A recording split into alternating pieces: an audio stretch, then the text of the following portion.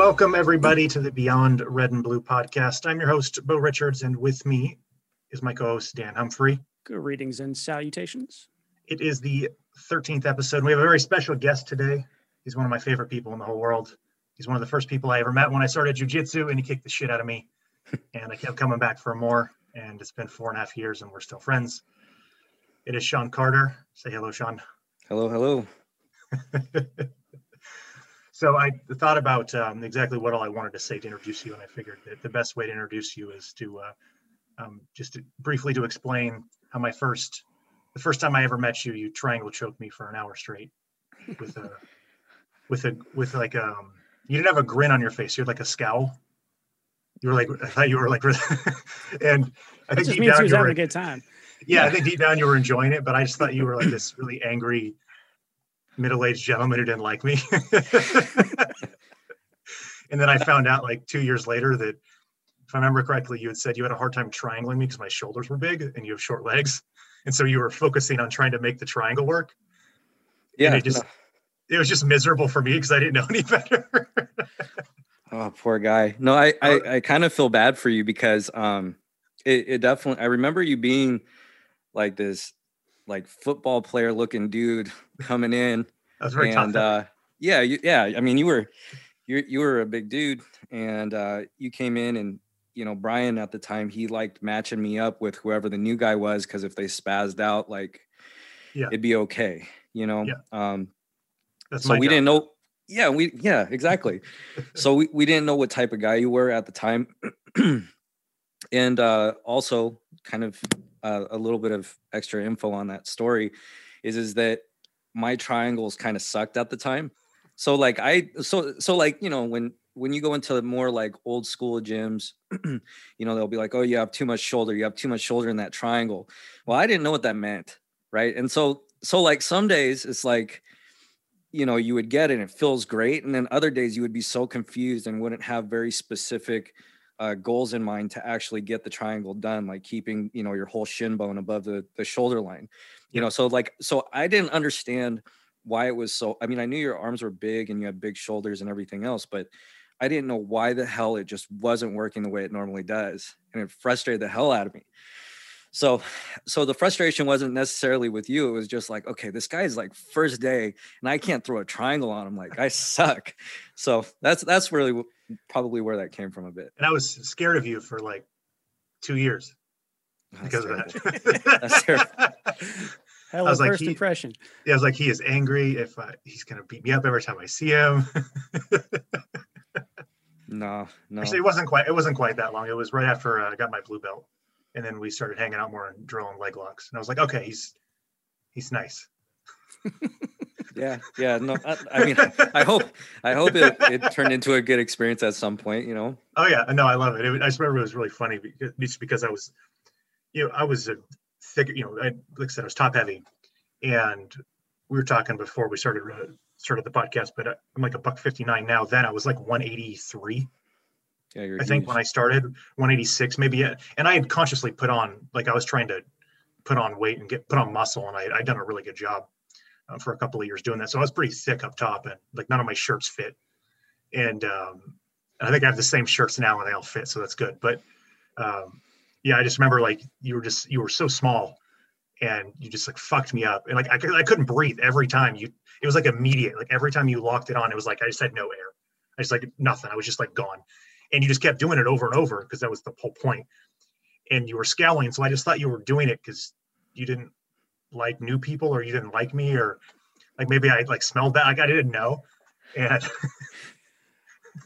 was like, why did the gym owner like put me up with the really mean tiny guy? Welcome to jiu-jitsu. Right, exactly. It really did kind of hook me though too. It was because I went home, I was a little frustrated. I was like, I feel like I should have, not necessarily with that, but more so like all the movements and stuff. I was like, I should have been able to do this a lot better. And I kept going back, and then here we are. That's awesome. Now but that I figured that'd be a good intro to any of the listeners to who Sean is. You're famous by now, Sean. He's been telling that story every other podcast. Yeah. Oh, is that right? It's my favorite jiu-jitsu story. Well, I think that I think that a lot of us have a similar story like that, Yeah. where, you know, we walk in, we think, whether we've watched movies or we had some kind of previous training, even if you're a wrestler and, you know, you grappled or you did something and you walk in the gym and just somebody just smashes your ego, like, you know, right away. And you realize like how real it actually is. And like with all of everything that you have, there's nothing that you can give. Like there's like, you have nothing, you know, and to know that they're just playing with you. It's a rough experience, but man, it's like, it's one of those things. It's like, it's like quicksand. Like the more you struggle your first day, the more you resist it, like the worse it gets, because the senior, whoever you're with, I mean, they're just going to smash you and make you act accordingly. Right. Yep. Or, I mean, if you're spazzing out, which I was one of them. Right. Sure. So it's like, you know, you're trying to actually fight out of it, try to stand up, you know, it's like, it's terrible, but it's great at the same time. Let's use that as a good segue. Sean, if you can give us your origin story, as it were, what got you into jiu-jitsu? Okay. Also, when did you start jiu-jitsu? So I started jiu-jitsu 2012. Okay. So it was actually beginning of March 2012. So the beginning of my jiu-jitsu journey, just like everybody else's, is a life type of journey, right? So I was exposed to some stuff that made me feel extremely vulnerable earlier on in life.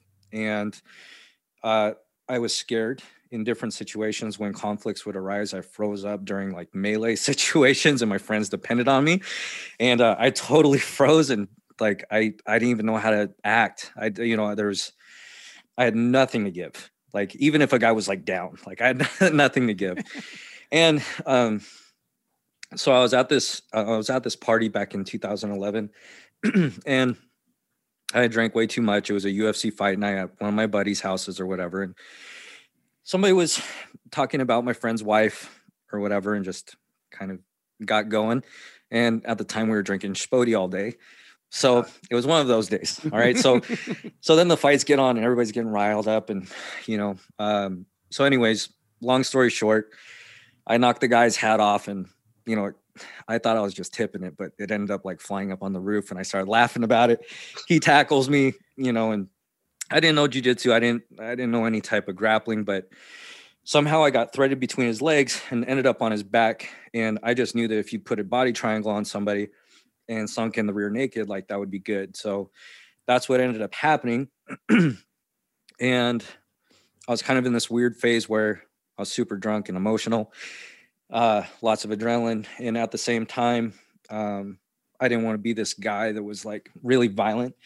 Mm-hmm. So I got all emotional about it. It was terrible showing of myself. Then I got to go to my sister's, college graduation the very next day and take family photos and had like a bloody head. The guy tried to bite off my finger, you know, and I'm like, it was like the worst case scenario. But anyways, it bugged me so much for months that it was so hard to choke this guy.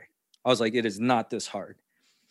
And so combined with like fear and like just this feeling of like not knowing what I was doing, not being educated, I guess, like just it bugged the shit out of me. So there was a place, it was a Taekwondo school. They did Krav Maga. They did, which is kind of a weird one, very debatable. But they also did jiu-jitsu. And the jiu-jitsu guy there, he was only a blue belt, no stripe blue belt. And I walked in, didn't even roll with him, just like did technique. And there's like these nerdy, like 15-year-old kids, like really nerdy, like they had nothing, you know, I mean, they're just kids. And they're one stripe white belt. So I was like, oh my gosh, these kids are about to get smashed. And it was like, oh no, armbar, choke, you know, triangle, armbar. And I was like, so amazed. I was like, oh my gosh, like I haven't even rolled with a blue belt yet. You know, I was like, these are white belts and they're just destroying me. And I'm like trying as hard as I can, you know? So I was like, all right, gotta learn this. So that was like the start of it. Then I kind of wanted to explore more because they only were on for like two days a week. And so I wanted to learn more. So I started going to an MMA gym in Tukwila called Ring Demon.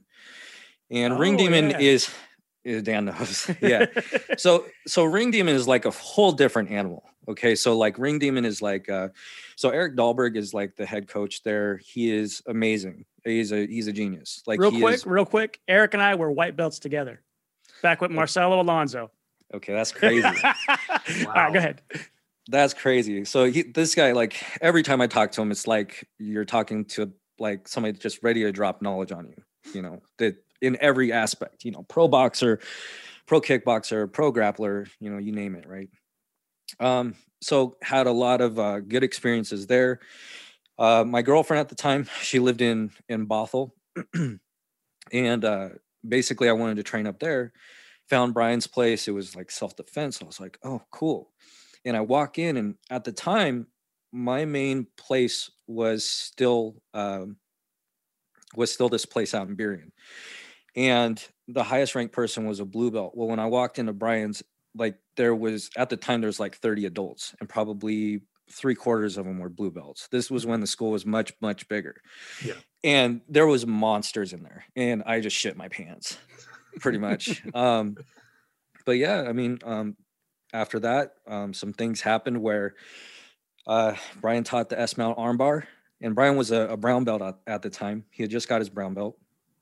And and so he taught the S-mount armbar. I actually came back to my gym, and in rolling, we used to kind of like it was like everybody would kind of sit around and watch each other grapple. It was a very weird dynamic, and there wasn't a lot of people. Well, I S-mount armbarred somebody, and somebody asked me how it was done, and I told them, right?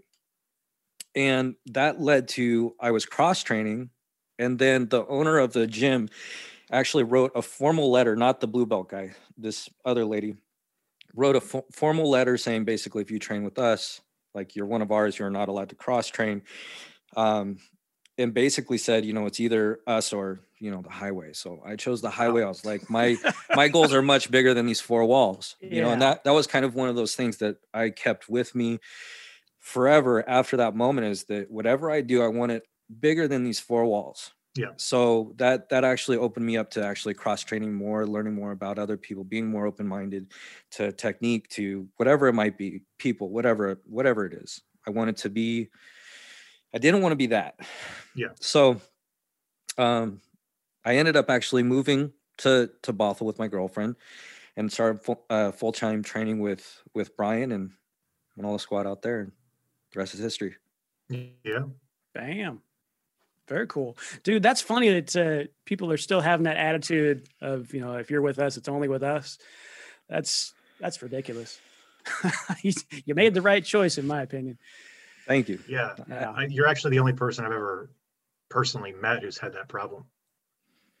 Well, at least nowadays, like I've never met anyone else who like the gym owners like, get the fuck out if you're going to train somewhere else. Well, that was super common for like old school martial arts. I know. Yeah. Yeah.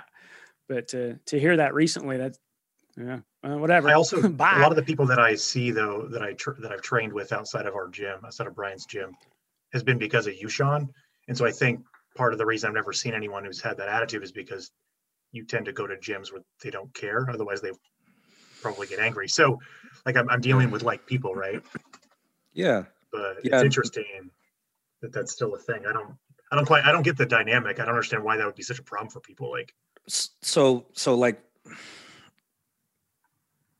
there's like livelihoods at stake here, right? Sure. When we're talking about gym owners and and different things and following like a certain criteria to make money. Okay. Mm-hmm. And I don't want to take that away from anybody. That's how they support their family. Okay. But Dan, you're spot on. She was an old school type of Taekwondo head. You know, she didn't know anything outside of it. And you know, I don't even know if the jiu-jitsu guys even go there anymore, because jiu-jitsu people tend to, you know, kind of like after a certain point, they kind of just go with the flow. A lot of them. Yeah. Anyways. So was that mainly cool people? Was that mainly like a Taekwondo school and then just somebody who knew jiu-jitsu was doing a couple classes kind of thing? Yeah. Okay. Yeah. Yeah. Yeah. So he was also the Krav Maga guy. That was the jiu-jitsu guy.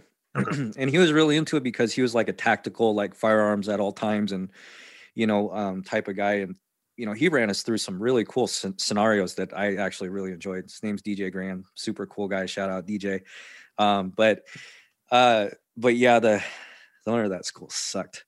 I don't know how else to put it. Like, yeah, he was a black belt in Taekwondo. He did all this stuff. He did all the training. Like, he knew like where he was at, you know, and didn't bullshit about it. And she did, definitely. So, yeah, that's all I got. So this actually brings me, explain to me your philosophy of jiu-jitsu. In what aspect? However you want. Like, what is it about? It's a big question. Yeah. But I think it kind of dovetails into what you had said, at least from what I, you know, as well as I know you, about not allowing the four walls to keep you in and wanting to kind of learn and grow more. It seems to me that your philosophy would kind of dovetail into that, but I'm curious to kind of hear in your own words, like, what is it about jiu-jitsu, I guess, that drives you? Like, why jiu-jitsu and not something else? Why do you keep doing it? So there's quite a few different things that really interest me as much as it interests you guys. I think that we can all agree that there is a lot to be said about old school jiu-jitsu, grappling, like the smash type of style. There is something to that you can see it, but until you feel it, you don't know what the fuck that is, right? So, but there's also kind of like this race war going on for like the cleanest technique, right? The most, how to make your basics so incredibly perfect, and what exactly are those basics, and reforming how to actually look at it as a whole. And that's extremely interesting to me. So where the sport has been, where the focus of self-defense has been, where the two meet in between, it's changing much more than I ever thought that it would. What's the most dramatic change that you've noticed? Okay, so the leg lock thing was like 5 years ago, right? That was a pretty big thing. You know, the big thing right now that I noticed was actually, you know, not to fanboy on Danaher so much, but I mean, the guy is like an evil genius, right? So, but he, I think on purpose, is also neglecting a certain part to keep people out of certain areas. We'll get into that probably, but anyways, watching his Feet to Floor series, there's 2 videos at the end that are on self-defense specifically. Now, in self-defense, traditionally, you know, there's like 36 moves that you learn throughout your jiu-jitsu career. They get better and better as you go, like cross-collar chokes and, you know, punch block series and different things, right? But those moves, they're kind of like you just keep on doing the same thing kind of over and over and over again as you get better in grappling. And then you showcase those moves to get your belts. What he showed was basically a shotgun blast to my face. And he was like, okay. And this was kind of like what I saw is that my fear is that I teach somebody something, or let's say that I have 3 classes to teach somebody. And I know that, you know, whatever type of class it is, I'm afraid that they're going to go out and they're like, they have this idea in their head that they even have a concept of how to fight or how to protect themselves, and they just get annihilated, or they have there's a difference in where their reality is, right? And what they have is not very effective. Well, what he showed was basically, if you get above the shoulder line and you're standing and they're grounded, it doesn't take a wizard to smash the other person, being as violent as possible in between stomp kicks, right? Soccer kicks and clinch knees, right? Which was a huge thing. And he shows systematically actually how to go and actually pass the guard, smashing people's face. If they cover their face with their hands, that you're supposed to use stomp kicks because they don't use velocity, and you're actually banging their head off of the back of their head to the floor. And then when they stop covering up because they're trying to get up, that's when you start soccer kicks, right? Now, he goes on to say that like these are the most violent things, which is extremely true. and I've had this like ongoing kind of conversation with myself in my head since I've seen it. It's like, okay, so if I now that I do know that, okay, because that was kind of one of those things in my head, like, okay, so let's say it's a situation where there's a bunch of people and I don't want to go to the ground. Like, okay, so do I double leg them? Do I choke them? Do I do this? What am I supposed to do? And it's like this ongoing question in my head, and it's like it just answered it. Like when you see it, you can't unsee it. So now, like I have this problem where I'm thinking about, like, do I show this, and then they might have the potential to actually kill somebody, Yeah. right? And maybe I'm teaching somebody who's not a good person, right? You know, because that does happen, especially with people that are new. Like, when do you incorporate this? You know, so that's kind of a new question that I've been thinking about a lot. So I would say, just thinking out loud, because that's a super valid question. After, say, 6 months of rolling with somebody, like if you're training this person on a regular basis, you're going to know them. You know, like we know each other in a way that people that are really close to us probably don't. Yep. Right. If you roll with somebody on a consistent basis, you get to know their character pretty well. So I would venture to say, after 6 months, if somebody keeps showing up and they're training hard and they're not a douche, then, you know, teach them. But after 6 months, if they're sketchy, you're probably going to know it. You know? Yeah. So that's the hard part, right? Is like most people don't make it to 6 months, like, or even close to it, right? Like if I look at, and this isn't being like sexist at all, but if I look at like a women's self-defense class, like they might come in for a few weekends, you know, to do some things, get some training in or whatever, and get some very basic tips on how to get to the back and strangle somebody, right? But like in a realistic situation, are they actually going to be able to put somebody on the ground? Maybe, maybe not. Right. Yep. You know, there's a huge problem in my head that's kind of like, hey, you know, I kind of feel like you should know the most violent acts first. And if you want humanity out of it, and you want those step downs and be able to be a more effective, efficient type of person and fall in love with the mechanics of things, then you stay on board. But at least you have something to go back on, because I'm afraid that I teach something and that time isn't spent the best way possible. So I feel like I now have an obligation. If I was to show something, it would be those things. So but then there's the legal repercussions of everything too. So Sure. that just complicates everything. Well, I think you bring up, that's on them though. I don't think that is going to fall back on you as the instructor. If somebody makes a bad choice and does something that's criminal, then that's on them. You'd feel bad about it, though. I know that, but I think you bring up a good point, though, about just like general self-defense classes, or like you see it in, you know, I know that the old gym owner, Rachel, she used to, the karate instructor, she used to do in the summer times, or like it was once a quarter, she would hold a self-defense class. And I think it was geared as a women's self-defense class, but it was once a quarter on a Saturday, and which is a good thing to do, because you want to show people, like women in particular, like what could happen. But I think you bring up a good point in that it's not effective because there's not enough time.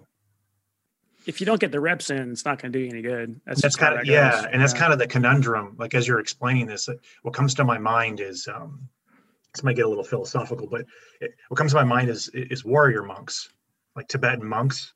You know, they're like super calm and peaceful, but they spend their whole lives like learning how to like fight, but they never do it.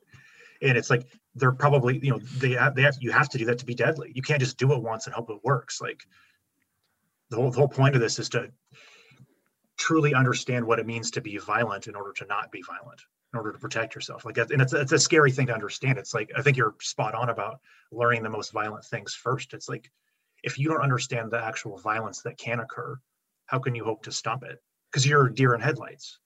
Right. And I think that we can all agree that one thing that we did learn that we didn't think that we were going to learn when we stepped in to go train jiu-jitsu was we learned what mercy actually is. Yeah. You know, you've got your buddies, you know, arm extended, you've got their neck, whatever it might be, you know, and you can break them or not. And you learn the limits of what they can actually do and what you can do and where you're actually being destructive. I thought it's one of the most important things. So now you know how to act accordingly, I guess. Yeah. It's an interesting thing to, you know, like my friends and family have like zero. I don't think they might try a little bit, but they have like zero understanding of like what it is I do. Mm-hmm. Because this is like technically my job now. So in part, so and like they'll ask me, and I'm like, I strangle people. Because that's like the funny thing. That's what you say when people ask what you do in jiu-jitsu. Like, well, I choke people, I break their arms, and everyone's like, why would you want to do that? And it's like, until you do it, like I can't even describe like like the benefits of it. It's such a surreal thing to like try and explain to like my mom, my grandmother, like, no, grandma, strangling people is a good thing. Like I'm a better person for this. You loved me before, but I am so much better of a human because Meanwhile, I strangle she's like people. knitting. Yeah, it's like I strangle people 5 days a week, and like I'm such a good person. We get it. That's a little counterintuitive, but yeah. Very much. Do you find that doing jiu-jitsu brings you a sense of peace? Yeah, man. I mean, shit, I've had hard days with both of you guys. I mean, there was a very specific day that I met Dan on the mats, and I mean, he just rolled me up and tossed me out like I was a piece of hot trash. I was like, oh shit. I was like, man, I need to go rethink some things, just, those ones where like you get to your car, and you just look at putting the keys and you're just like, oh, son of a bitch, what are you doing with your life? But you feel so relieved. You're like, oh man, I know it's real, oh man, like that feeling is so great. I remember two grappling sessions in particular have always stuck out to me. One was one of the first, right after I got my blue belt, I rolled with Brian, and it might actually be the first time him and I rolled, but he fucked me up. I thought I could do things because I was a blue belt. I wasn't like, I'm good. Like I knew I wasn't good. Like I want to preface this. I want to be like, okay, like he obviously thought I could do enough to warrant being a blue belt. So it's like, okay. Like, and I got, at this point I had 30 pounds, maybe 35 pounds on him. And I was like, I'll be able to like, at least like stand up. Like I figured I could stand up, and I couldn't. Like I was telling this to Brian, and I don't think he remembers this when we had him on the podcast, but like I would stand up and he would just like somehow manage to just smash me into the ground, and he's 140 pounds. And I'd try and get up when he would sweep me, because he would like intentionally sweep me, but not get on top of me. And I would try and get up, and then he would just shove me back down to the ground again, and then just armbar me, and then just choke me. But the second story is I came in on a Friday during the old open mat, and I met you there, Sean, and you were like, what do you want to go over today? And I was like, I had like a really, really tough day. I don't remember what happened during the day. And you kind of looked at me like, is everything all right? And I was like, well, what do you like to go over when you're having a really bad day? And you're like, let's just roll. And so we rolled for like an hour straight before class. I don't know if you remember this.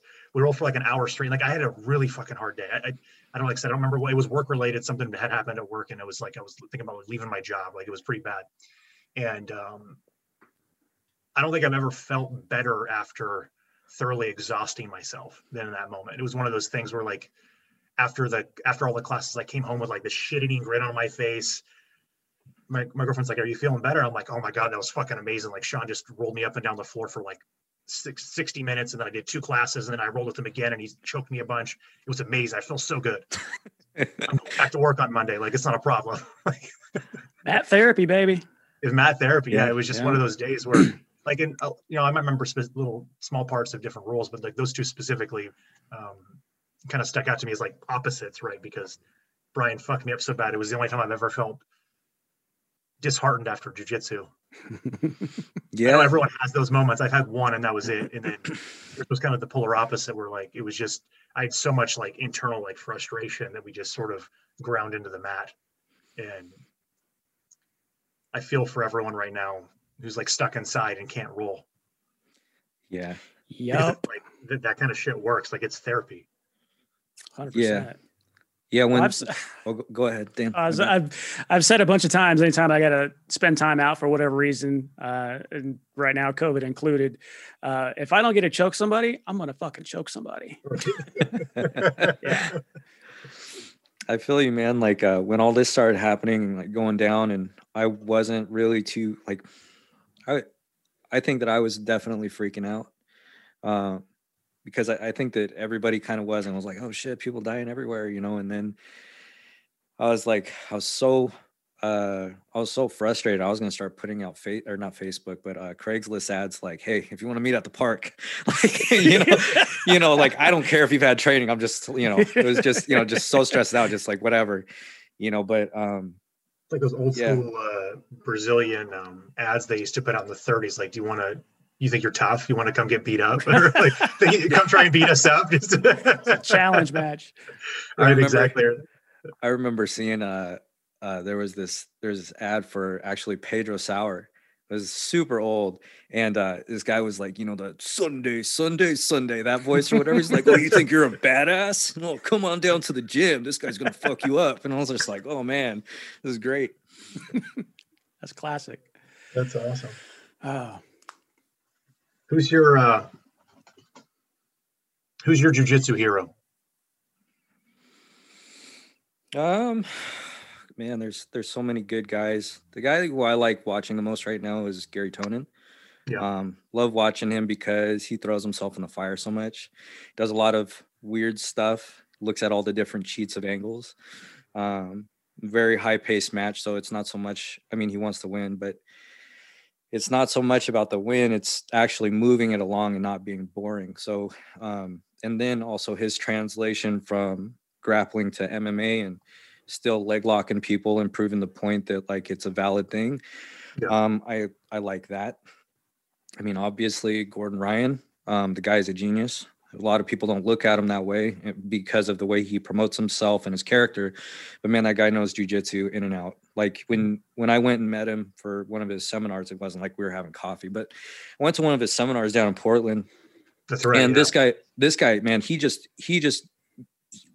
the instruction was incredible, and it gave the most specific goals that I've ever seen live. Okay, for one. The second part of it, and that could be rehearsed, okay, arguably. But then he sat down for like another hour and a half and just answered questions on anything. It didn't matter what it was. And this guy with pinpoint accuracy knew exactly what they were saying and explained in different details exactly what your options are for high percentage moves.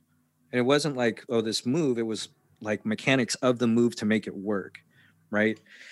So, all the DDS guys are amazing. Yeah, I mean, there's a bunch of other guys. There's also like, I like watching some of the older stuff too. I mean, I watched some like Marcelo Garcia like a week ago, and I still like watching some of the old matches, even though the style has completely changed and how people look at things, and the types of problems that actually come up were so much more simple back then. Rather than when you look at Nogi now, or you look at like 10th Planet guys and the way that they roll, there's a lot of talent. So, yeah, but those are the two that just like automatically just stick out. How do you think that someone like old school Marcelo, or maybe like Dean Lister during his first ADCC run in particular, would stack up against some of the newer guys, say the 10th Planet guys, or even Gordon Ryan, Craig Jones? They wouldn't hang with purple belts. You don't think so? No, it's like impossible. If you look at the older footage, like so like Marcelo Garcia, because it's fresh in my mind, right? Like a lot of the guys, when they're even passing guard, it was kind of like they're in a hunched over stance. They would stay square to their opponent, so they were exposing the center line. And that's why he was so good at just sitting in a flat butterfly, not having a broken stance on one hip or the other, and actually cutting different angles and being aggressive with it. So he would just step and he would just wait for them to basically try to flank him in an aggressive, speedy way. And then he would get caught up in the legs. I mean, it was very simple. It was not like it. But the way that he moved, the way that his knees were, the way that he was able to flex his ankles out and get an extremely wide base is extremely impressive, as far as, and his body awareness was amazing. But how his body moved is where I was trying to get to, was very good, but the mechanics are so much better. Even the basic stuff, right? Like if Yubo have a right leg lead, right? Then I should have my left leg forward if I'm in butterfly. Mm-hmm. Like really basic stuff, right? Because just like in boxing, right? When you're playing, like I'm an orthodox guy, left d4, right? And I'm fighting somebody who's a southpaw, right? Well, you're basically fighting this game to basically you're playing the outside foot game, right? So you're cutting a flank, right? You have that, and then when you square up, there's the center line to actually hit them, but you get jammed up with your lead hand. Same with on the feet, right? You're getting jammed up on that front foot, and that's what you're trying to do is slow that down, so that now you have the ability for when they square up to attack the center line. Sure. So it's the same thing where you decide to step into more of a half guard, and now you've got like a flank where you're starting to take the back, right? So that's kind of the, like, I mean, I know I'm talking extremely general principles here, but when I look at older matches, it was just kind of, sit in butterfly where you're in a square butterfly and, just kind of sit there and wait for them to make the first move. And as they step across, you're either catching onto something to get to their back, or you're getting into anything with inside position. So a lot of times it would end up in single X. Yeah. So Brian likes Rickson Gracie a lot. And you're smiling. I'm curious how you think Rickson would stand up if he was in his prime today. Man, as a coming out for me, Bo. Why are you doing this to me, Bo? All right, man, you're asking me all these questions. I'm just like destroying these grappling gods. And I'm like, I have no right. I'm nobody. Okay, like you put me up against anybody that's even relatively good. Like I'm gonna get smashed. Sure. But I'm more of like a spectator. I want to be an educated spectator. I want to know what's going on, even if I don't know what's happening when I'm in it sometimes, right? Yeah, but I'm always like watching it, thinking, I want to be an educated spectator. But so like, I don't know what he does now. Like what I've seen, he does take a lot of pictures with blue belt girls, and goes to awesome places in the world and hangs out, and he talks about invisible jiu-jitsu, and what I think is that 99% of the time good jiu-jitsu, you can just see it. So I understand, like, there's a hierarchy. I understand that it's this weird thing where, you got to know where your place is in line. And then, you get older, and by the time you're old, maybe you're a black belt or whatever, but you have rank on somebody and you might know more, but you still get smashed by an athletic purple belt that knows enough how to get around, and they have like 3 passes, and they have a good amount of submissions, right? They have a good arsenal on them, but more, right? But there are all these very, very specific things. In most cases, right now anyways, this will change over time. But right now, that seems to actually be a thing where a good purple or brown belt will beat a black belt that's been a black belt for 10 years.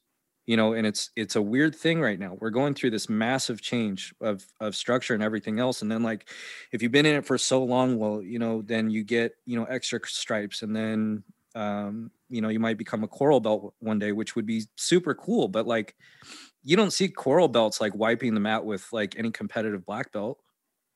No.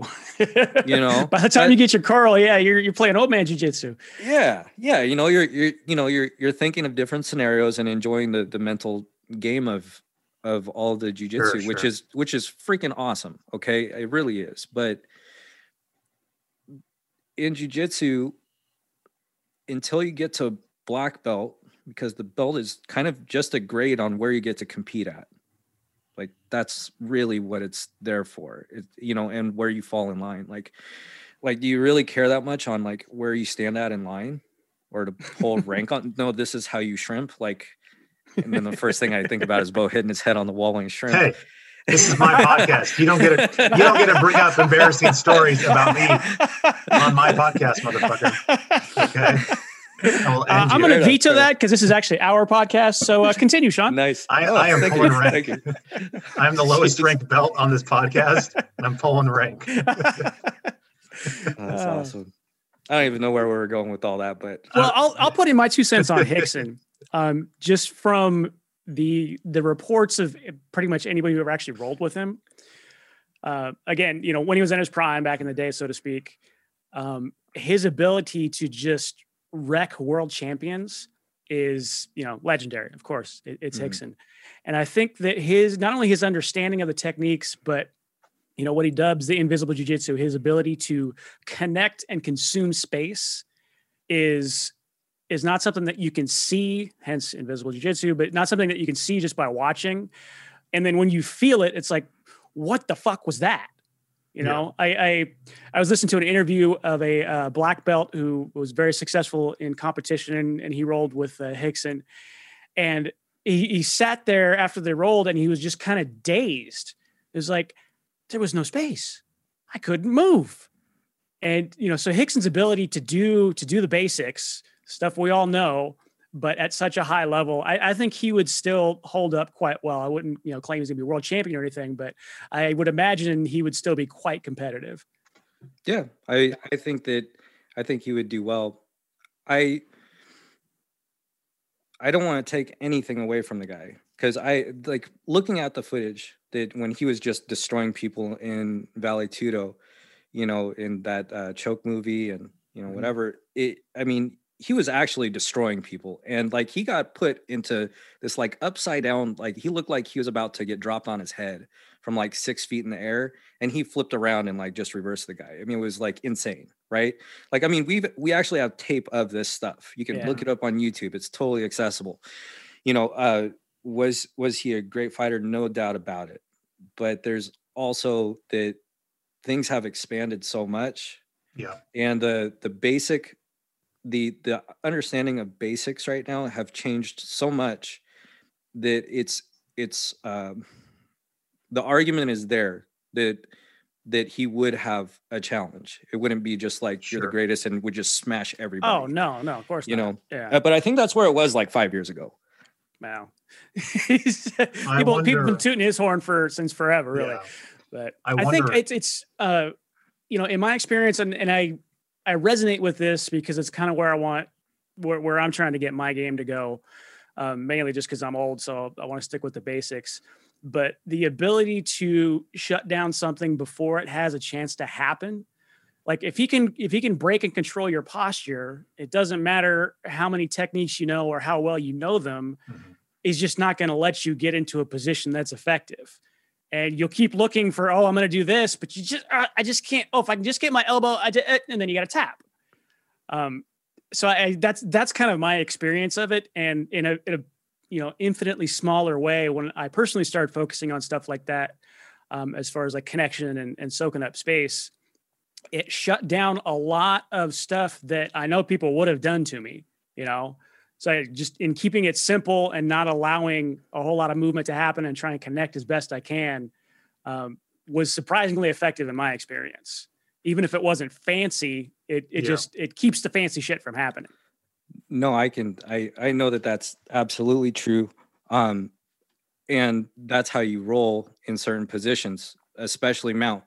It just sticks out to me. So like, most people have kind of like a loosey-goosey mount until they get like a head hug, but it's usually not that great anyways, to be honest. But you use an asymmetrical mount where your head is completely offline of the person. You're cross-facing, or if they move away from the cross-face, you put my chin to the ceiling, right? And then at the same time, you're taking my spine out of balance. You're on purpose, biting your thighs past my hips, so you're actually pinching different things together. You're nodding your head. I know this. Like these are things that you do that are not that would not be in like that common type of basics. But now those basics are actually much more available. People are switching to that. This is option A. Like you should not be in this where your hands are on the ground or like you're floating around. Like you need to control that head and you need to rotate that spine a bit. Yeah. These are things that are, but it's one thing to say it and see it. It's another thing to have those fine details and actually feel that. So that reminds me of Mark. Yeah. What you guys are describing just reminds me of grappling with Mark. Reminds me of Dan. It does remind me of Dan, but Mark feels more oppressive when I grapple with Mark. I'm working on it. That's not a knock on you, Dan. That's not a knock on you at all. Like in the slightest. Like he just, you and I grapple, I feel like you'll do that, and then maybe you'll let me move a little bit, or you'll just be really flexible, or maybe I'm just getting better at getting out of things. I think it's you're just letting me move. But when I roll with Mark, it's like Mark's like, I'm only going to let you do the things that I want you to do, only for as long as I want to, and then I have to get home soon. And so you're just going to sit here, and I think I'm going to choke you right now because it's been 10 seconds, and then I got to go home to my wife and kids. And he's like very oppressive about it. He's got the most specific pressure I've ever felt. I'll definitely say that. He has a very specific pressure. Like there's no wet blanket unless he wants to. And usually that isn't the method that he uses because he only weighs like $170. Yeah, he's very specific. He's going to put pressure in a weird spot on your bicep, and that's where he concentrates all that energy. And man, you want to tap just from bicep pressure. It's the dumbest thing. I'm curious if have you ever rolled with Kyle McCutcheon? And he's like that? McCutcheon? McCutcheon, sorry. Dude, he's a bigger guy. So oh gosh, Kyle is okay. So Kyle, I just he doesn't know this, but I basically dubbed him Thanos. Like dude, this guy just like, okay, so I thought that I was like getting somewhere, to your point with like Brian or whatever. Like I thought that I was doing okay. I thought I could do something, anything. Yeah. And this guy, the way that he feels is like if you had like a 200-pound vase and it was like a glass, right? And you decided to put olive oil all over it and try to hold it, right? That's what that guy feels like. Like, I mean, I swear that guy puts olive oil on his skin before we roll or something. Because like, I can't get nothing going, like nothing. It's the most ridiculous thing. So Kyle is, he's obviously much bigger than me, but he just destroys me with technique. Like he's got, I mean, every once in a while he'll kind of like press the gas maybe to his 50%. Like, and I'm trying to, say 50% because like it's probably really is 10, but where I'm ready to tap. But like, no, he absolutely just destroys me. He doesn't even play guard with me half the time. He just lets me get side control, and that's where we start. And we'll roll for, good amounts of time. And he's going at my pace and I can't keep up, and I'm on top. Like it's so ridiculous. And his game is vastly different than mine. Right. Yeah. But he is, man, he is really good. He is really good. Over at Kindred, I never finished the rest of my origin story, I guess. So moved over to Kindred like a year or two ago. And nothing but good things to say about that place. Love it. There's so many good people over there. Obviously Kyle, our senior instructor there is, John Sylvester. He's definitely more old school. So he's all about that smash, but the nicest guy ever. We've got competitors like Austin Daffron, who, unless, he's probably the best guy around my size that I've ever grappled with. Like he's amazing. He's a professional grappler. Yeah. I didn't realize he was a Kindred now. Yeah. He's been over there for a while. Okay. I know that he was at Kirkland for a little bit. I don't know how long. Not very, but yeah. Okay. Yeah. But he's absolutely amazing. There's so many good people. Like, I don't want to go down a laundry list, but there's probably about 20 people that are just like amazing. And then there's past that, there's a huge amount of people that are just really, really good. Mm-hmm. So it's a really fun place to be. And, but I don't know where I was going with that. But I just completely brain farted. No worries. I missed their open mats on Saturdays because since you moved there, I started going to the Saturday open mats, and I will agree, they're some of the nicest people and the funnest rolls. Yeah, very playful. Very playful, super high level, all very different, which is nice. I like that everyone there's kind of got their own little specialty, which makes it a little bit more fun. Like, I don't know, unless I know who the people are, like I don't know exactly what they're going to do. Some of them are, very wrestle heavy. Some of them are very leg lock heavy. Some like old school traditional. Some like to do a lot of inverted fancy crap that I don't care about. And got a few of those, yeah, for sure. But no, I totally agree. It's a lot of fun over there, right? God, I just miss rolling. This is bullshit. Yeah, man. So to bring it back, actually, no, go ahead and finish with that. I was just going to talk about open mat. One of the things that I missed about it on these like cold days and stuff, and like I remember these with Cindy when she was at Kirkland. We'd walk in and it'd be like just freezing balls outside, and you'd come in on an open mat and like everybody's just like steaming, so it just looks like people's like warrior souls like coming out of their body, and there's like until you actually see that, man, it's like it's just it's surreal when you walk in and you just see that and you feel it and you can like, I hate to say it, but you can smell it. There's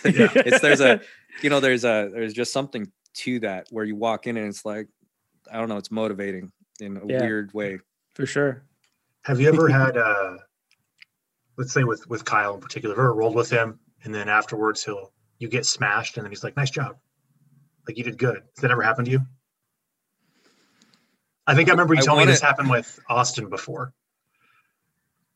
That I got smashed and he told me I did a good job. Yeah, I vaguely remember you telling me this with him, but I wasn't sure if this had ever happened with Kyle because he told me that once and I didn't understand what the hell he was talking about. Oh, I don't know.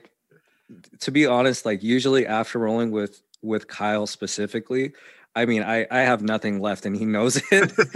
And he's just like, he knows that like, I don't want to just like stop rolling because I'm having such a good time. But at the same time, like I got nothing for this guy. I had nothing when I was fresh, Now I'm just like this beat up worm looking thing, And so it's like, I mean, I'm sure he said things to me and just like, way over my head, cause I had nothing left, Yeah.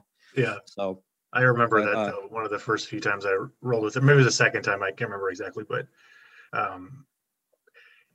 he just fucked me up, right? And he actually, when him and I roll, my memory of him is kind of like how Trino rolls in that he's more of like a wet blanket. He never really like smashed me. He just like kind of laid on me a little bit and let me move, but I couldn't do anything, Mm-hmm. But I'm trying to do stuff and failing miserably, and then I'll get tapped repeatedly, and he'll do like he likes wrist locks.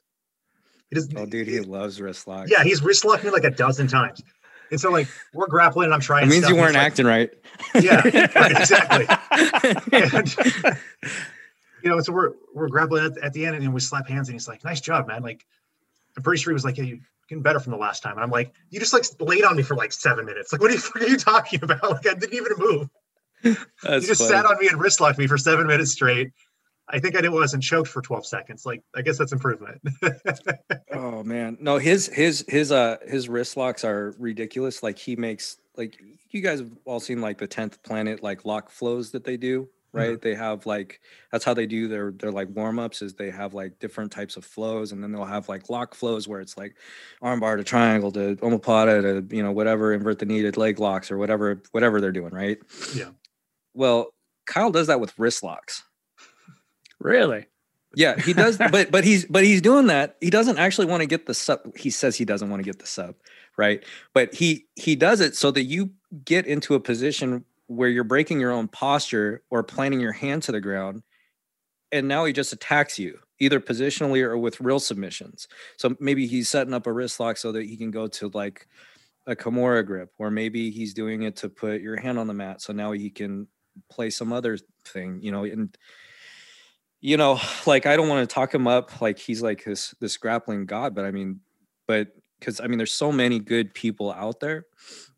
But I mean, when I felt like his technique and he wasn't using his body weight, he was just wedging me, and I was like, oh shit, like a lot of stuff that I don't know. That's how I feel like every time I'm on the mat with somebody. So Sean, tell us about your like competition experience. Have you done much competing? No, I'm not a competition guy. I just think it's important to do it at every belt, I don't really know what else to say besides that. I mean, I'm definitely not a competition guy. Like I hate dieting. You know, I hate it so much. Like I don't do much cross training, if any. You know, like I just like jujitsu a lot. So I'm not like the gold standard of like what people would be like, oh, this is an athlete, or no, not at all. No, you look at me, you'll be like, not that guy. Nope. You know? Gotcha. All Yeah. right. So but I do think it's important for, you know, somebody at every belt level, like that you actually go out, you compete. I think that that's important because it keeps you honest with yourself, most importantly. And that's all that the belts, I mean, the belt matters, but it doesn't matter. It's this weird, stupid thing that it matters, you know, and like if you go out into a competition and you don't do well, and then let's say that a lower level person ends up smashing you and they shouldn't, and you don't know why, that's a problem. You know, and you need to go and fix those things. If you know why you're getting smashed, that's one thing. But a lot of people that are getting smashed right now, they don't know why. Yeah. They're just like, well, if I just spend more time on the mat, that's like partially true. But like, you actually need to study. Yeah. You need to actually study and like figure out some things so that you mentally know where to go, so that your body has a target to run after. You know, just because you're fast doesn't mean that you're aimed at the finish line. So, No, Ooh, I like that's that. good. Yeah. ooh, No, did I that's- just drop a hot one? Oh Ooh, man. Yeah. that's good stuff. Sean dropping logic. I love it. Yeah, no, that's basically kind of what happened to me when I competed last year. Was that I knew what was going on. It wasn't that the people that I competed with were doing things that I wasn't aware of, but it was more that kind of a gut check, or maybe a mind check of like, I got to be better prepared for this. Like it just kind of came at me a little bit quicker than I was expecting. You know, Mm-hmm. it's good to. I actually agree with you that everyone should do that, should compete, just to at least know the difference with the adrenaline and the unfamiliar environment and the people you don't know. And there's at least something on the line, whether you care about it or not, because it is drastically different. It's just faster. Yeah, and like, you know, there's all the anxiety, you know, and I'm probably the worst at this. You know, I throw up before every competition. You know, I mean, that was like my first competition experience, was like literally I was like in the trash can, and they're like, Sean, you know, my guy's already there. I'm like, oh gosh, you know, it was terrible experience, you know, but I was like, okay, now I gotta go do something. You know, it gets a little bit better every time, but like, you know, that's still there. And I think that most of that comes from like this ego of like, oh man, I'm getting recorded. Whatever I do, like it's going to be critiqued for years. Like nobody cares. Like, you know what I mean? Especially if you're not in like a pro level, like nobody cares. Like if you end up being a highlight reel on somebody's Instagram, like nobody really gives a fuck anyways. You know what I mean? Like that's the main thing. It's like nobody wants to go out there and just get shown up so hard that like they get embarrassed. You know, it's not so much about the injury. Like we all say we don't want to get injured, and it's true, right? But I think the main thing is that nobody wants to just get embarrassed and annihilated. And everybody knows, like, especially if you're a casual and like you want to see how you're going to do, like there's people that are competing that shouldn't be competing with you, that are at a pro level, or they're a full-time grappler. You know what I mean? These are completely different things. Yeah. So I mean, they really should separate those people. There's a guy, Rob Bernanke, you know who he is. Oh yeah, I know Rob. Yeah. So he had a podcast, and he was talking about, he's like, yeah, they shouldn't compete against each other. And I was like, yeah, they really shouldn't. Yeah. So, but that's a good point. Yeah, that would be a nice way to separate things up a little bit. Kind of the hobby level weekend guys, let them go after it, and then the pro folks get it for real. I actually enjoyed, because I was destroyed. I know it, Sean in particular, you know, because you were there, but I did not do very well in my first competition at all. I did better in my successive matches because I started to move, but I kind of had the opposite that you had, in that instead of getting like anxious beforehand and like sick, I was like way too calm and just didn't do anything. Because I was trying to conserve energy. And so I just, instead of actually reacting to the things that were happening to me, I just sort of kind of stood there, and then at one point kind of laid there. But two of the guys that I grappled with were both, they grappled a lot. One of them, like I could be the highlight reel for this teenage kid, Dylan. I think it's Dylan Melton. Is that his name? I'm not sure. He's a Checkmat kid. He's I know he does actually grapples professionally. Him and his mom both do. But I watched a video of him afterwards, I think on your suggestion, Sean. But he had fought like a purple or a brown belt, like a grown adult, like another grown adult, and like armbarred him in like 30 seconds in like some pro fight. Like that's absolutely absurd. But I remember thinking when I was grappling him and some of the other kids, like, or the people, nothing they were doing like shocked me. Like it was just more of like, I got into a position and I was like in a shitty position. And I was like, well, I kind of already fucked this up. I probably should have moved like 30 seconds ago. Cue Osiander. Yeah. Right. Exactly. That's what I was thinking. I remember specifically actually with the Dylan kid, he tried to get a mounted guillotine, but he had it wrong. So I was like just on the ground and he was mounted with his hand over my neck, but it wasn't doing anything. And I sat there for like 40 seconds. Like at one point I almost like fixed the choke so he would choke me so I could get up because I was like uncomfortable, but I couldn't move because he was sitting on, like I couldn't get up. I couldn't bridge it or anything.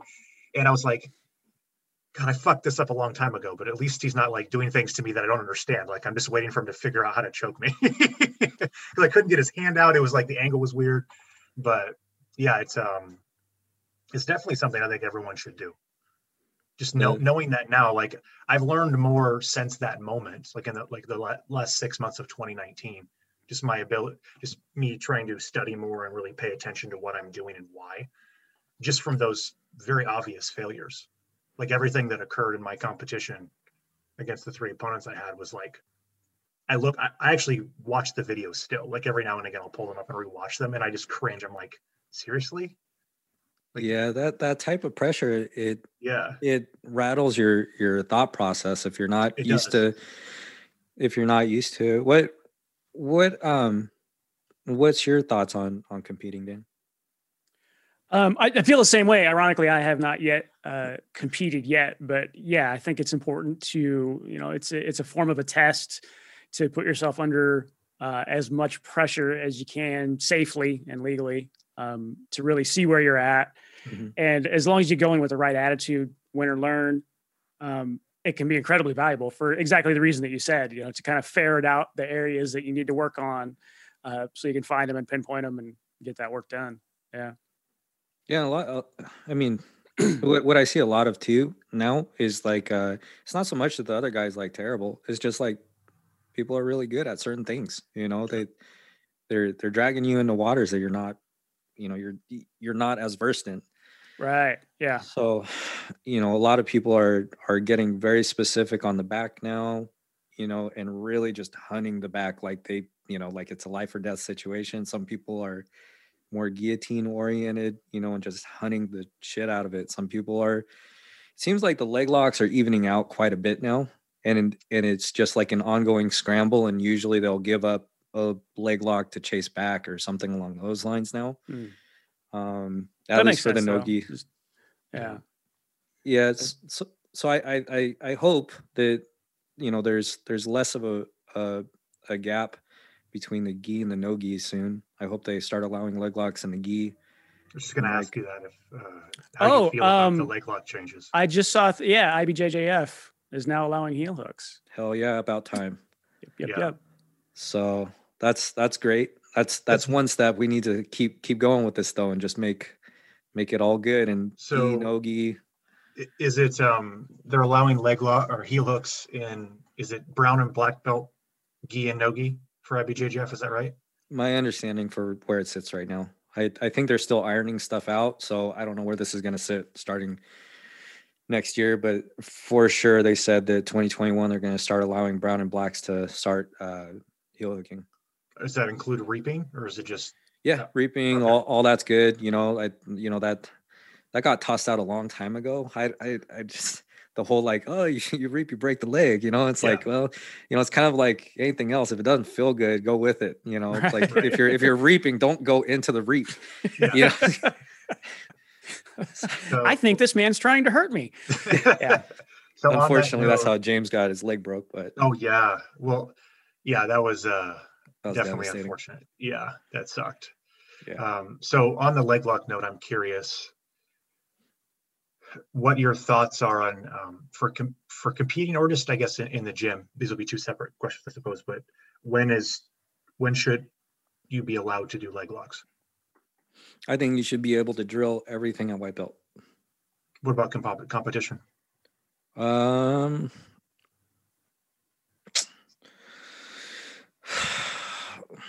Also, like my whole idea of like white and blue and purple is like consistently changing on what that is.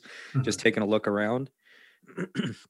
So I thought that, you know, something along the lines of like at white belt, you know, pretty much where it's at right now is completely fine. You know, straight ankle lock, pretty much. But it should be consistent with another straight, like a knee bar, you know, as far as leg locks are concerned. And then when you get into blue or purple, you know, I mean, I'm not a judge, so I wouldn't know this stuff, but I think that's where more of the twisting stuff should be allowed. So like, even if you're starting to allow twisting stuff, like I would always allow reaps. Like that should just be a thing. Like just, you know, like that argument's over. Like reaping should just be allowed. All right. Like even for straight ankle locks. And then I think toe holds should be allowed probably at blue belt, and like all the heel hooks at purple. You know, I think that's pretty realistic. So that you have different things to bounce off of, instead of like, I only have this straight ankle lock and then you get your back tuck, because all you have is a straight ashi position and you don't know how to really work very well, you know, rather than like, oh, now I'm going to actually rotate into, you know, a knee bar or whatever. And then the other guy has a toe hold. If you rotate, you know, if you rotate wrong, you know, you have a toe hold right there. So it makes it a lot more of a fun game, instead of like this stuck in like, what are my white belt rules or what are my blue belt rules? Being able to fight openly, I think, is better. Like, if you're going to go compete, you better know how to tap. And your coach hopefully educated you on, if you don't know where you're at, like just tap. Yeah. Like, you know, somebody's got you in a Kimura and you've never seen a Kimura before, you should tap. Yeah, right. Exactly. Yeah. That's just good coaching. So Sean, tell me about how much like self-defense specific training have you done?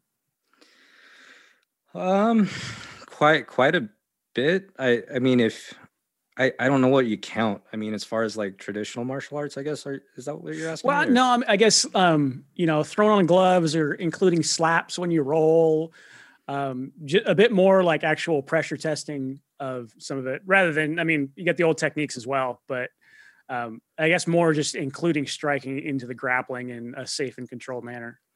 So I would definitely say not enough, you know, but I mean, I probably do it more than most, but like, man, I look at, you know, how some of the guys were training for like, so Austin Daffron, I just call him Duck. That's his nickname, is Duck. But anyways, like Duck, when he's like prepping for his combat jiu-jitsu world stuff for Eddie Bravo and all that stuff, right? That, like, I mean, he's going hard with the palm strikes. So it's like, I don't want like, I can't tell you, like, that guy, when he's an awesome training partner, but man, when he gets on his palm strikes and stuff, like, I don't want any part of that. I don't want to play like that.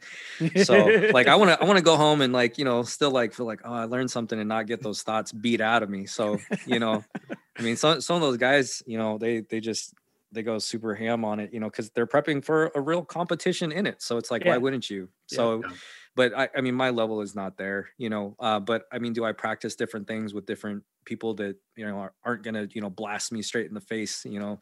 Yeah, for sure. Nice. Well, if we ever get back to the mats, that's definitely something I want to incorporate, just to make sure I'm not fostering bad habits and stuff like that, or something like that. 'Cause for me, as much as like competition is entertainment and I enjoy watching it, but my jiu-jitsu, I want to focus as much as I can on something that'll be applicable to self-defense, which, you know, to simplify it, is basically just old school, you know. Sure. But I haven't really done much training where somebody actually, if they have the opportunity, is going to, you know, pop me in the chops because I left myself open. Which is absolutely going to happen if something goes sideways and you find yourself, you know, with some big football player on top of you, thinking that you looked at his girlfriend or some shit, and you got to deal with it. So I started teaching that to the kids when I started teaching when Brian started having me teach the kids classes by myself. That's one of the first things I did, is I was like, I'd show them some things. And every time I'm like, we're going to learn it. No resistance. We're going to learn it with some resistance, so you can kind of get a feel for it. And then I want you to do it again, but slap each other in the face. Like, do this while the person's trying to slap you, because I mean, I'm teaching them, so we're teaching them, the Pedro Sauer self-defense stuff anyways. I might modify it a little bit, but it's like, that's the whole point.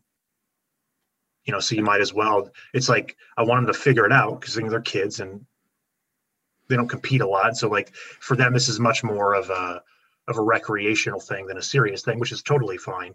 But at the same time, I want them to understand, like, some kid at school tries to fight you, they're not going to be like nice about it. This isn't like one of our games that we play. Like, we're not going to slap hands first. Yeah, like, and if you lose, you go to the wall and the next person up. Like, it doesn't work that way. It's like, so you got to watch out, and I remember one of the first times I told the adults, because I do this when I teach the adult classes, if and when I do, and I'm like, we're going to do a move and then that you're going to slap. So like, boys, watch out, because someone might hit you in the nuts. Like, you're trying to like pass the guard, and like, you're not watching yourself, you might just get punched in the dick. Like, you kind of got to be on guard for that sort of stuff. Like, this is real life, and so like, what you're saying is exactly how I thought probably 2 weeks ago. Okay. So what I'm starting to think now more and more so is like, oh, this person that's attacking you either, has watched a lot of UFC or whatever, and maybe they don't just do what normal people do, which is going to be run across above your shoulder line and start soccer kicking you. And if you aren't practicing how to get out of that situation, like, you should be practicing both and understanding that is a superior position, and you should know and feel what that feels like to, even if there's no contact, just the peer pressure mentally of them being there, and like, what are my options? Yeah. When you say above the shoulder line, what do you mean by that? So this line between, say, the top of my shoulder to the other top of my shoulder, that's the line that joins my shoulders. That's your shoulder line. Right. So if their feet are above that and you're laying flat on your back. Oh, okay. So one's standing. Okay. Yeah. So one person is standing, right? And the other person is on their back. You put anybody there, right? I mean, you put Mike Tyson in his prime there, he's going to have a hard time with a 4-foot person. Yeah. It's just what it is. Maybe not Mike Tyson, but he might just punch him in the foot and it's all over, right? So it's break the foot. Yeah. But it's such a dominant position, and they have to do so much to be able to recover unless you actually know what you're doing. Yeah. Right. So that's where you start getting into the argument of like, okay, inverts and leg locks. That's what I was thinking, is you just invert into like a knee bar or some shit. I mean, well, I'm just saying, like, maybe it might not be a mix of both. I'm just saying that's where that comes into play. If you're going to be using jiu-jitsu, like, you can't like just stand up, because you're going to get kneed in the face or blasted or kicked or whatever. Right. But somehow you need to make some type of barrier, some type of defense somehow. Yeah. Right. Or you've got to be able to roll away quick enough. These are different scenarios that you got to just like, if somebody just appears there, because that does happen. Yeah. Protect the off button. Yeah. Yeah, exactly. Yeah. So I'm curious what your favorite submission is, Sean. Oh man. Okay. So I got a lot of them, but right now I'm kind of on this. I want one. You want one? Most favorite. And as why? Of right now, or as of this moment? I'm fixated right now on bent arm bars. Okay. Why? Okay. So there's a new black belt out of Renzo Gracie, Portland. Her name's Hannah Sharp. Monster. If you look her up on YouTube, she just like snaps this girl's arm in half with a Kimura, like immediately. Like she's just a killer, and she's very, very smart when it comes to jiu-jitsu. She's very accurate, and she held this seminar completely on her system of bent arm bars. So actually, since then, one of my good buddies, Morgan Matizak, has specifically been looking at this a lot, and his instructor is 10th Planet Portland is Phil Schwartz, and he calls it a Schwifty. And but it's a really cool position, because you have basically a short triangle where it's like a shallow triangle, but it's still locked up behind their head. Yeah. And then you can basically take the arm like an Americana, so it shoulder locks them and is like a twisting type of arm bar at the same time. So you can hit it from that type of triangle. You can also hit it from trap triangle. You can hit it from geez, what am I trying to say? I forgot the name of No it. worries. Is that but you can hit it from like all these different places. Is that similar to what Top Lock? Gordon? That's what I was trying to say. Sorry, go ahead. No worries. Is that similar to what Gordon Ryan did to was it Kyle Bain? That's exactly what he did. Yeah, he did the short triangle one. Okay, yeah, that's what I was thinking. That's what it sounded like. So okay, got it. Yeah. Yep. Okay. It is a nasty armbar. And there's like different ways to do it. And the funny thing is like if you don't know that and you get caught in it, man, you're destroyed. Yeah. It looked up. When I watched that, it looked so painful. I don't know why he didn't tap like 5 seconds earlier. Oh yeah. Probably because it was like money on the line, but I would have been like, nope, fuck this. I'm done. Yeah. Yeah. And it's a tricky spot too. Cause like if you like, what do you do? Straighten the arm? Yeah. You know? Like so it doesn't hurt as bad. I mean, like it's a really worse break. Yeah, I mean it's bad. I mean, you're using an Americana, right? But you have your body weight and the full force of your hips, of a hip drive, and also the pull of your arms, instead of just the pull of your arms and like maybe some body weight pinning the other shoulder, making it flat. Right. Is that similar to a monoplata? No. So the oh wait, no, I'm thinking of a Baratza plata. Yeah. What's a monoplata? I forget. It sounds really similar to what you're describing. Trying to think if I can describe it over a fucking Zoom call. I recently saw Brian Peterson go over it with Peterson's Grapplers, and it looks very, very useful in the sense that I think he was catching it from side control, so he's on top side. And you scoot your head, side, knee up under so you can trap the arm, right? So you're in side control, scoot your knee up. So now you got the arm between your armpit and your hip. And from there, it's a step over with the head side foot. So basically that comes over the face. But their arm is still going to be bent, but you have it trapped around your body. Yeah. So if they're grabbing around here, you trap here, this foot comes over. I know this is fucking terrible. Oh, I know exactly what you're talking about. Yeah, I actually do this. Then this you lay is Brian's back. favorite armbar. Yeah. So that way you get the arm is bent like an Americana. Yeah. And as you apply, you get essentially an Americana lock. But if they straighten out, then you just flow right into a straight armbar. Yeah. Yeah. He's calling that monoplata. Okay. I don't know. I don't know it. Yeah. I don't want to say, that's the one. And then, I YouTube and I was like totally the wrong thing. there's so many damn platas. Yeah. But I don't know. All right. So if you happen to look it up and if it's the same one you're talking about, or if it's different, shoot me a link to the bent armbar you're talking about. Okay. Fair. Yeah. So Brian had told me a story once. How he used to he referred to you as his enforcer if necessary in the gym when you were at our gym. I'm a terrible enforcer. And so I was hoping that you could tell a story for our listeners, which is really just Dan and I and my mom probably. Okay. And of a time when your enforcer services were required. At Brian's gym. Well, I swear, man, you're just like asking me these questions that are just making me look bad. like what do you think about Hickson? Let me. what do you? Well, we got to talk about putting the interviewees on blast, man. They never gonna come back. Oh man. Okay, so I wasn't really a mad enforcer. I was just sticking up for myself. So this is the one time that like really sticks out. So like we had this was at Brian's place before I made the switch to Kindred, but so there's a karate class that's there also, or a full karate gym that's there also, and there's a karate guy there, and he was a black belt in karate, which it's cool. Anyways, anyway, so we're grappling. And I remember him being built kind of like the mix of a potato and a square, but he's just like he looks like he's like muscular, but he eats all day. So he's like real thick. Yeah. Just one of those guys. Right. And maybe he was a real nice kid, but he wasn't that day.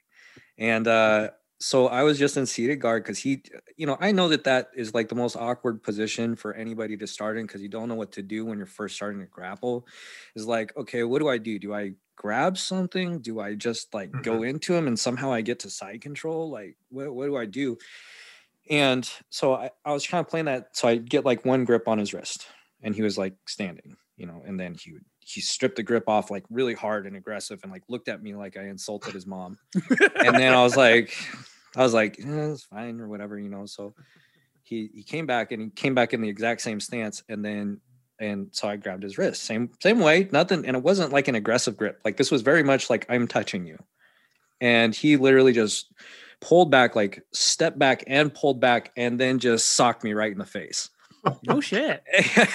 Whoa. Yeah. So I mean, so there was this like moment of like, we're in the gym, we're at church type of moment where it's like, it's like, okay, you know, I've got to keep my cool or whatever and not fight this guy. And then I was like, double leg into the wall.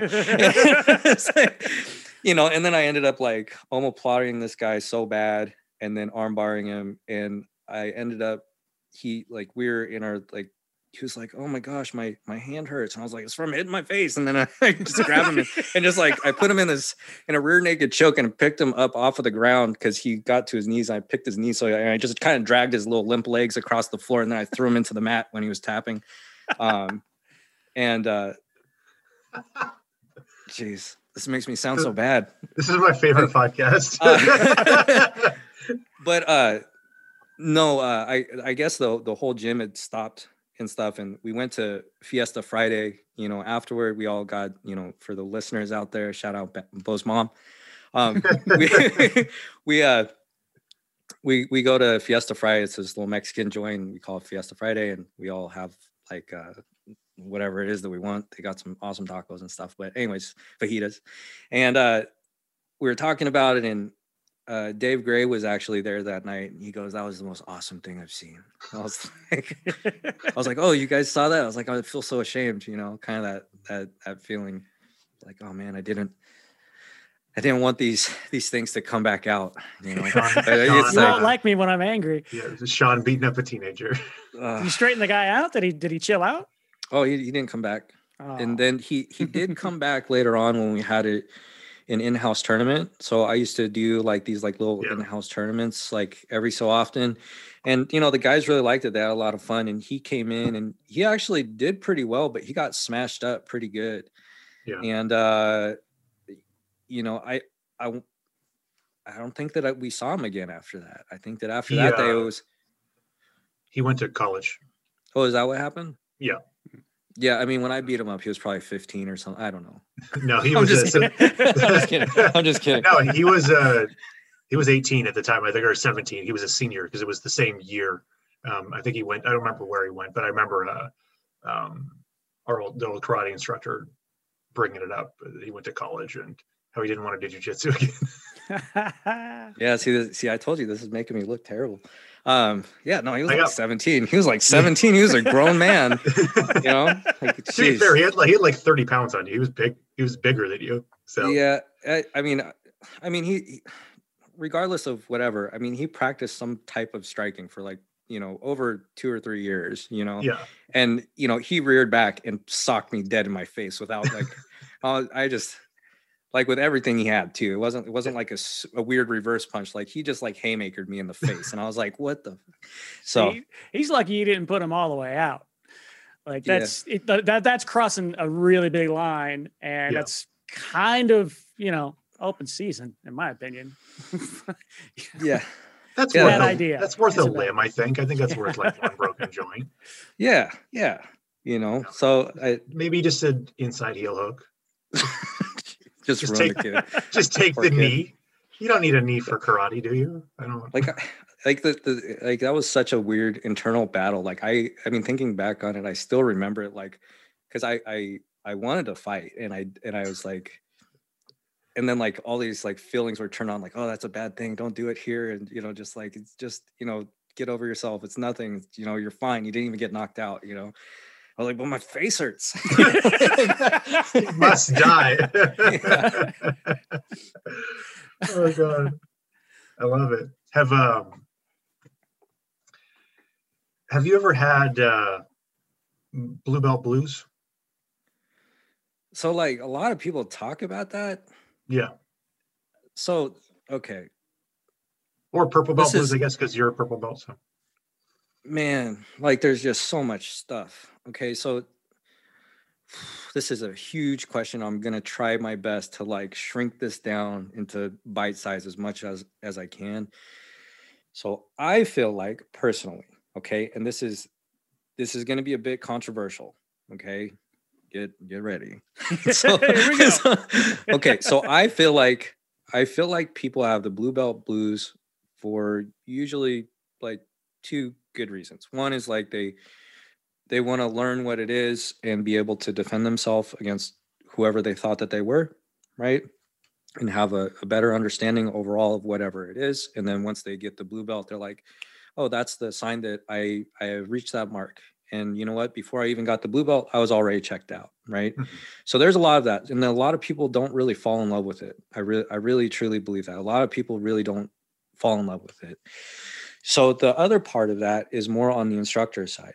Okay, now wherever you learn, right? I think that it's important for you to learn it the way that your instructor shows it, but it's also important to question it, right? After you learn it, not in the process and be like, but what about this and this and this and this? I don't mean that.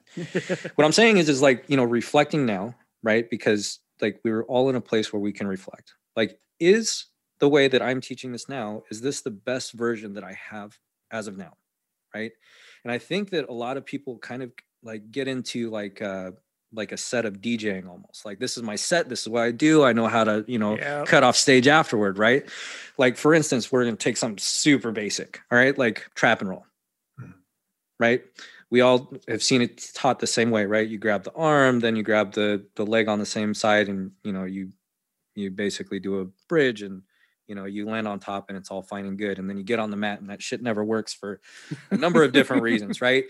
And like, but we're teaching it backwards because that's not actually how the move usually works. At a higher percentage, you trap the leg first, you shift your hip over, so you're Yes. actually trapping the leg, right? And now you have the guy where you're actually in a hand fight, right? Where you can either work up to that hand and actually trap and roll it. They give it to you, and then it's even easier.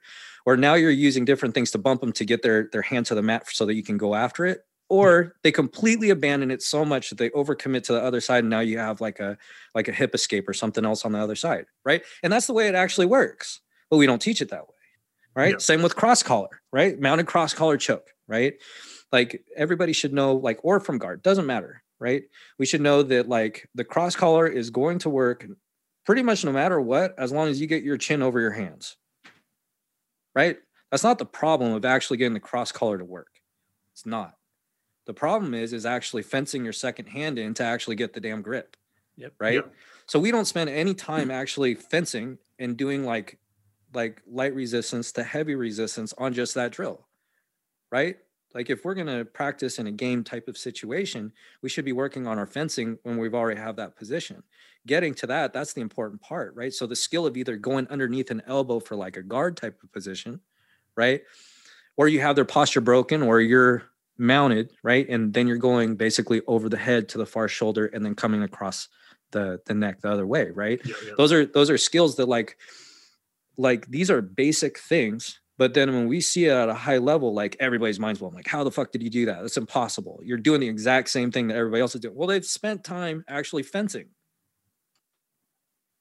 Well, and that's the invisible details that come along, you know, What? like trap and roll, like you said, trap and roll, like, you know, those are the basic mechanics, but you can refine so much of that. And ironically, that's part of what ended up landing me there in Bothell, was watching Matt Thornton from SBG. He was talking about posture and connection. Of course, that's kind of his theme song. But he was demonstrating it on trap and roll, and just the little details of, you know, shortening one side, and it's not a bridge, but rather you're rolling over your shoulder so you get your head. All those little details which is essentially, it's what Rickson was doing 40 years ago. Mhm. But to go from the white belt, okay, block one side, get the arm, get the leg, bridge, and go, to then refine it down to where it's useful, where you can actually use it in a role. To me, those are the details that I never got the blue belt blues, but I definitely got a little stagnant, and that was something that kind of got me out of that. Like the understanding that the things you already know, if you just learn the details of those without learning any more moves, then the game improves and you have more fun and just go from there. So, yeah, for sure. I think that there should be a strong emphasis whenever you feel right in your teaching, that whatever works, that's how you should teach it. I think that like if you don't know better, that's one thing. But if you did, now let's say that you're teaching a bunch of beginners, that really have never seen a trap and roll before, showing them the mechanics of how it actually works live, I feel is more important than showing it to somebody who already knows most of it and then they just pick up a detail here and there. I think it's more important that, like, if you showed, we're just taking the trap and roll, but like if you show somebody the right way the first time and you're showing them the high level details and the battles that actually need to be won, and that it's not one move, you're showing like 8 moves and each one of them matters, and this is why. I think that that's more important for people's understanding and just having a much clearer understanding of like where they're supposed to go and where they're at in the fight, instead of like, I tried to trap and roll and it didn't work. I don't like that mindset. I tried this one very big mechanical 1, 2, 3, 4, 5, 6, 7, 8, to get out, and it didn't work. So like my boss, he says something all the time, and it sticks with me because I do jujitsu, right? And he says it's a different thing to memorize something than understanding it. Yeah. Yes. And then there's so much truth to that in jujitsu that, just because you understand the firing sequence of the move, that doesn't mean that you know where you're at in the fight while you're doing it. Yep. Yeah. So I don't know. That's my 2 cents on it. That makes sense. And obviously taking into context, like you said, if somebody's brand new, I mean, there's kind of you don't want to hit them with the fire hose of information, but right. once you get the general concept, then don't develop bad habits. Like start with the good details and understand why they're there, so it'll make sense when you actually need it. Exactly. Yeah. Brian actually, oh, my bad. Go ahead. No, go ahead, Sean. You got it. Oh, what I was going to say is that Brian actually does this very well. What he does is he shows the move, right? And doesn't explain shit. Yeah. He just lets you take a snapshot of what it looks like, right? And then he goes over kind of like the medium stuff, right? And kind of does like a check of the room to see where everybody's eyes are, if they're engaged or not. He gauges the room like a stand-up comedian, right? And then he goes back again, and then if everybody's with it, he's going to show like the deeper details of the move. And that's actually something that he broke down for me a few different times, because I wasn't good at doing that, is reading the room. I just start going on tangents. So your explanation of the little details. That's actually, I think, one of the reasons I like doing jujitsu with you, and why I think we get along, is because I'm very similar. What keeps me engaged in jujitsu is the minutia, like the tiny little bits. Like there's always something for me to do and learn, and I never get bored with it. And I've mentioned this. I think I mentioned this when Brian was on, and I know Dan and I've talked to Dan about it before, but I actually don't understand how people get bored with jujitsu. The concept actually baffles. I remember I think you were actually the first person to tell me. Either you or Trino. One of you told me about the blue belt blues, about how I think it might have been Trino. And I was like, I don't understand like why anyone would ever get bored with this. Like, I could do a trap and roll every day for 10 years and still get better at it. And it's like the simplest move, it's just like a day one move you learn, but there's so many small things to it that I will never not be engaged by where the hip needs to be and why. And there's this video of Hero and Gracie. He's at a camp with a bunch of like military guys or cops or whatever. And the whole premise is like a 20-minute video, I think. he basically is showing the trap and roll, and he has anyone who wants to can sit on top of him, and their whole goal is to not get trap and rolled. Yeah, and if you watch that video, it's like 40 out of the 42 people that he rolled with, he trapped the foot first, but he teaches it trapping the arm first. Yeah, but the crazy thing, interesting. But the crazy thing to me is, like, I've seen that video 4 dozen times. And I'm like, not even joking. I probably watched it 50 times, because every time I watch it, I slow it down to like quarter speed and like just watch his hip movement, and I'll see him move the body a little bit to the side before the guy even notices. And then, there's like those tiny little details where I'm like, okay, he's baiting the guy by moving his body, or he knows that he pushes the guy with a hand for no other reason but just to get a reaction, and then he goes. And but yeah, it's the little details like that just I don't get how people get bored or checked out. Like it makes no sense to me because of that. Yeah, not everybody has a super curious mind. That's one of those things. You talk about falling in love with jiu-jitsu, and I think that's part of it. Is it's like I'm hooked by that. Like that's how my mind works. It ticks that way, and so every time I'm learning something new, it's like I'm going to do this badly for a really long time until I figure it out. Don't even care if I can't do it. The people that you meet are definitely a different type of breed too. Like you brought up Trino. Trino is like one of the biggest hearted people I've ever met. I mean, Trino is amazing. I love that guy. And I actually owe a lot of my game to him. So, I mean, he opened me up to the whole head and arm game. And on top of it, it kept me so open-minded to not being so like driven to, whatever the curriculum is, but, it's okay to like freely think and ask questions, why are things this way? Can we rearrange this a little bit different? That type of thinking in jiu-jitsu, I mean, he did a lot for me in that area. Like, not a lot of people talk about Trino for some reason actually at the gym, but like Trino is legit, and he's actually a very good teacher. So like, I don't know why his name is not like you got a seasoned black belt in there and like nobody even brings him up. It's really weird to me. I don't like that. I'll definitely say that. But like he's like my hidden secret. I don't tell anyone about him. So I whenever he has classes, I'm the only one who goes and learns from him. That's how I want it. That's private.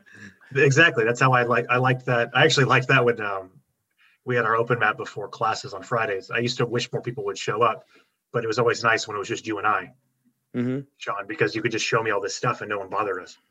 And I gotta learn so much more. Yeah, that's my selfish take. No, it was good. It was good for me too, because I look forward to that time because I got to just, drill stuff that I wanted to work on. That's the cool part about teaching class is like, if you don't want to teach something, you don't have to. Like, you could teach whatever you're interested in on that given day. And it can, just be, man, I just love trap and rolls today for some reason. I was just like, oh man, all right, cool, let's do that. I actually do like trap and rolls. They're one of my favorite things to do. So I love trying to figure that one out, but trap and rolls are good fun, man. Yeah. Also because I'm bad at elbow escapes. And so everybody's bad at elbow escapes. But all right, boys. Well, we are hitting 2 hours. Oh, man. Cool. Right. Time flies. Yeah, it does. Time flies when you're having fun, I suppose. Yeah. Silence. Well, on that note, I think we should probably wrap this up. I'm hungry. Okay. Nobody wants to upset your tummy? Yeah, exactly. I do want to thank you for coming onto the podcast, Sean. I'd like to have you on again. I'm sure Dan would as well. Yeah, thanks for having me on, guys. I actually had a lot of fun. It's been great seeing you guys. It's been way too long, and I can't wait for the shit to get over.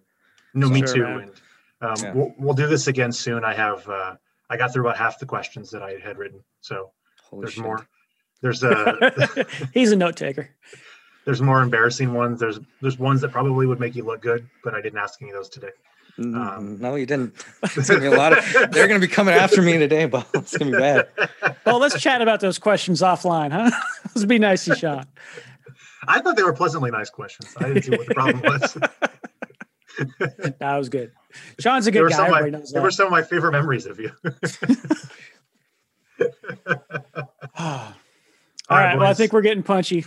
Yeah, Let's go ahead and call it. We'll go ahead and give it a call. So everyone, this is episode 13 of the Beyond Red and Blue podcast. We have Sean Carter on today. Thank you very much, Sean, for coming on. Everyone, thanks for listening. Have a good rest of the night, the morning, or the afternoon. Bye, everybody.